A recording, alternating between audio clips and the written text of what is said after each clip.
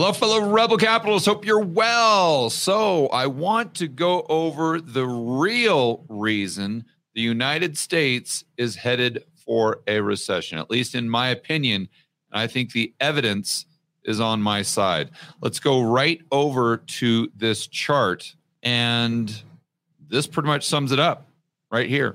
Real average hourly earnings. So you guys know that the U.S. economy is 70% consumption. So you've got to put the consumer at the middle of everything. So then you look at the other businesses, say Home Depot, Walmart, Target. Okay, well, they don't produce anything. They just resell what they get from China to that American consumer. But let's just say that's the entire economy. Okay, well, who employs the consumer? Well, that would be those businesses that I just listed. Okay, well, what happens is when the aggregate demand, when the purchasing power of the average consumer starts to go down, that means less money going over to Walmart, Home Depot, and Target, let's say, or Starbucks or Uber, wherever they're working. So the fewer dollars that go to these entities, the fewer people that they can employ. Of course, this is actually what the Fed wants. They've stated this explicitly, that they want unemployment to rise. They think that's the only way to get inflation back under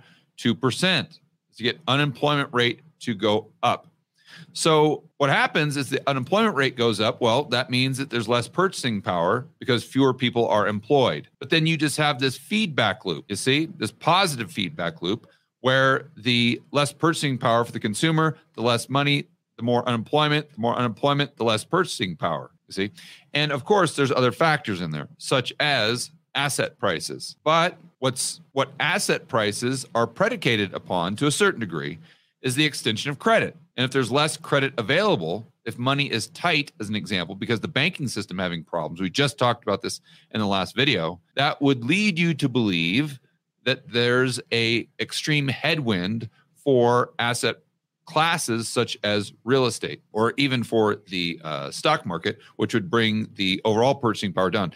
But remember, it all depends on the rate of inflation relative to other things. Because even if you have home prices going up, if they're not going up with the pace of inflation, then in real terms, purchasing power, which is all we really care about, they're actually going down. So this is focusing on the average hourly earnings adjusted for inflation. So just that component of aggregate demand. And as you would imagine, in 2020, 2021, it's going up because of stimulus, PPP, no expenses, yada, yada, yada.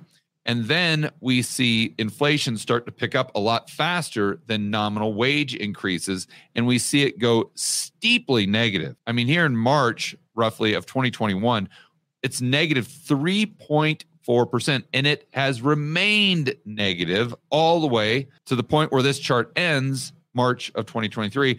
And I don't see why anything would change. So I would assume that the real wages or the purchasing power has gone down. The real wages are still negative, regardless of what you hear in the mainstream media, that nominal wages, wages are up, wages are up, wages are up, wages are up. Right, nominal terms. But wages are up in Venezuela. Bravo.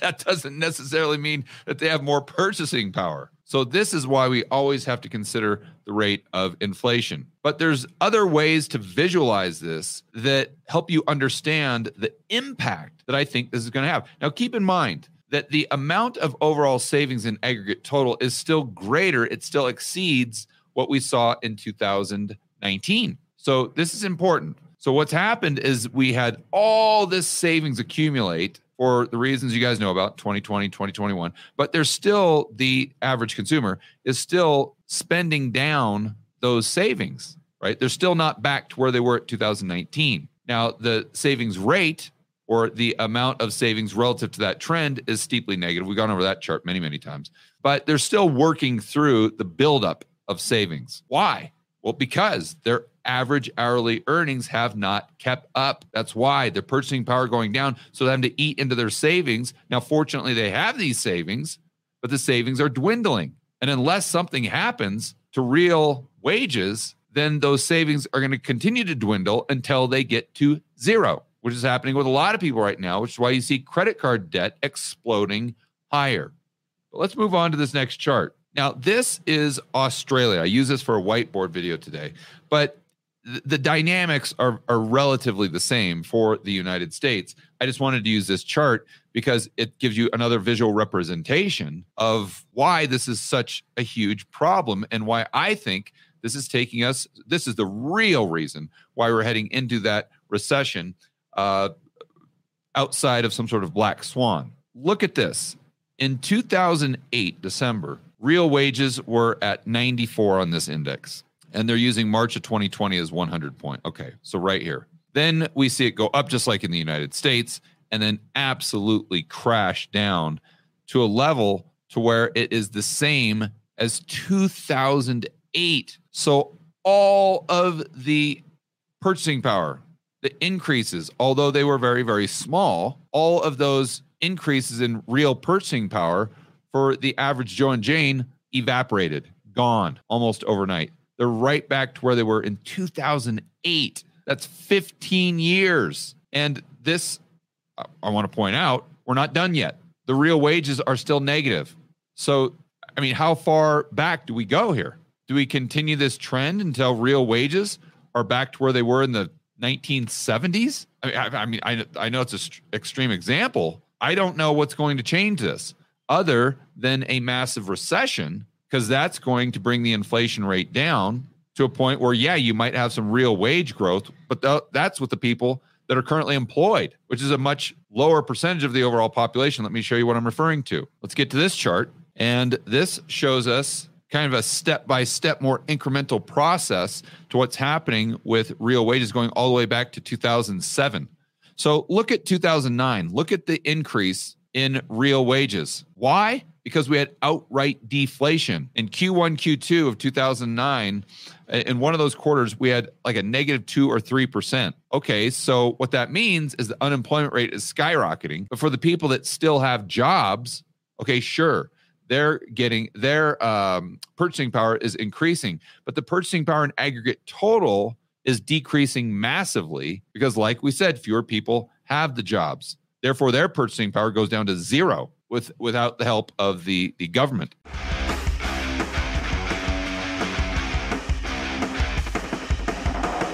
Hey guys, I want to remind you to check out Rebel Capitalist Pro. This is the incredible online investment forum that I have with investment experts Lynn Alden and Chris McIntosh.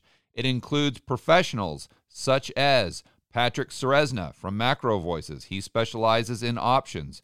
Tony Greer, commodity trading. Jason Hartman, real estate. And Brent Johnson with macroeconomics. If you want to build wealth and thrive in this world of out-of-control central banks and big governments, Rebel Capitalist Pro is the resource you need. So check it out today at georgegammon.com/pro. That's georgegammon.com/pro. We'll see you inside with the fellow rebel capitalists that are taking their investing to the next level.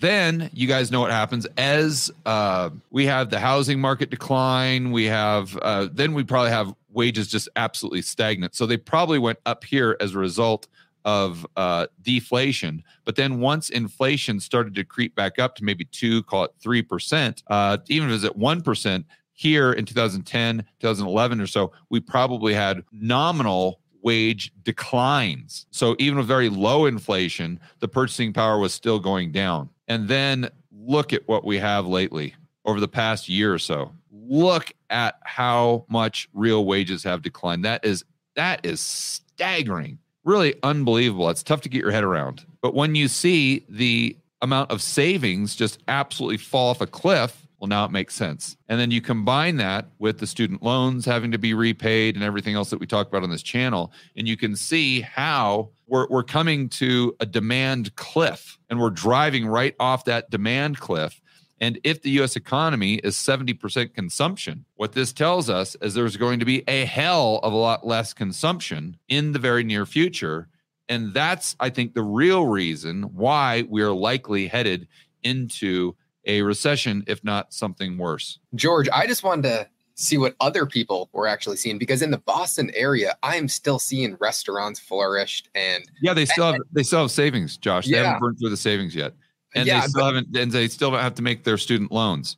So yeah, that's fine. But let's talk about this in the end of October. Let's talk about this in November. And you're going to go to those restaurants, and it's going to be a ghost town. You're going to see tumbleweed just rolling on by.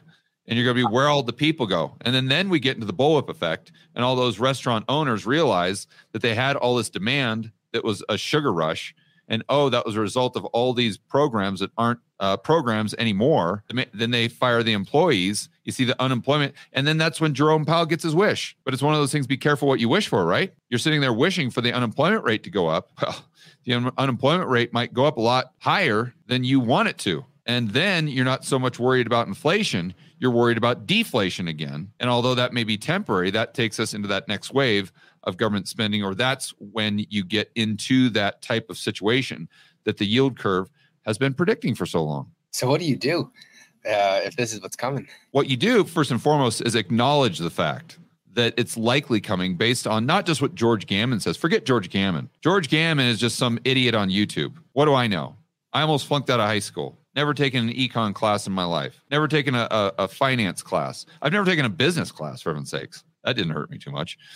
But I don't know anything. Forget George Gammon. Look at the yield curve. That's all you got to do. It's just short, simple, right to the point. Look at the 2-year, look at the 10-year. When that 2-year goes back down below the 10-year, which at some point it has to, that's when you're likely to see the stuff hit the fan. And I'm just saying that that's likely going to be a result of the Fed dropping rates, and the Fed is likely going to be dropping rates because of the things that we're talking about on this video coming to fruition. If you were still an entrepreneur, let's say 10 years ago, and you saw this coming, what would you actually do to try and protect your business? I'd make sure that I was very lean. And I'd make sure that I had a lot of, like sustainable lumber company, saying a lot of dry powder saved up. I mean, that's exactly what Kenny McElroy is doing right now. I mean, most people on this live stream right now know who my buddy Kenny is. Right, he's one of the most famous real estate investors out there.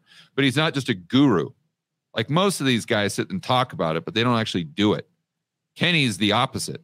Yeah, Kenny's legit. Kenny is OG. The guy manages $1.5 billion in multifamily apartment buildings. Right, so he is an OG first and foremost, and then he just happens to do the YouTube stuff. But look at what he's doing. Right. And by the way, how did he make so much money? Because he played the GFC perfectly. He played it perfectly. So what he's doing right now is he's not sitting there just shaking in a corner like a beaten puppy dog, or he's not losing sleep over this. No, he's simply acknowledging it. He's understanding this and saying, okay, here's what the probabilities are. So I'm going to go ahead and I'm going to make sure that my expenses are as low as possible. There's no redundancies in my business whatsoever. And I think that's what the average Joe and Jane could do, even if they don't have a business. And their own, look at your own personal expenses monthly. Just make sure they're airtight right now. And then you save as much money as you can. Make sure that you've got that rainy day fund, as Dave Ramsey would call it. And then once you've got that set up, then start looking for opportunities that could arise as a result of however severe this crisis gets. Because the bigger the crisis, the bigger the opportunity. And that's why Kenny right now isn't just rich. He drives around in a private jet, right? Because he positioned himself well to take advantage of the opportunities that were presented by GFC number 1. So that's what I'm doing. And I think my pushback here is that most people in the mainstream media and your friend and family member, Fred, are sitting there whistling past the graveyard. And they're sitting there making up all these excuses as to why the economy is on fire and we shouldn't be worried about any of this stuff. And that's one of the main reasons why I pound the table so much. Look, if you want to get the bullish argument, that's 99% of financial media. So you need something to slightly offset that. And hopefully that's what we do here on the Rebel Capitalist channel. All right, Rebel Capitalist, make sure you're standing up for freedom, liberty, free market capitalism. And we'll see you on the next one. There you go, guys.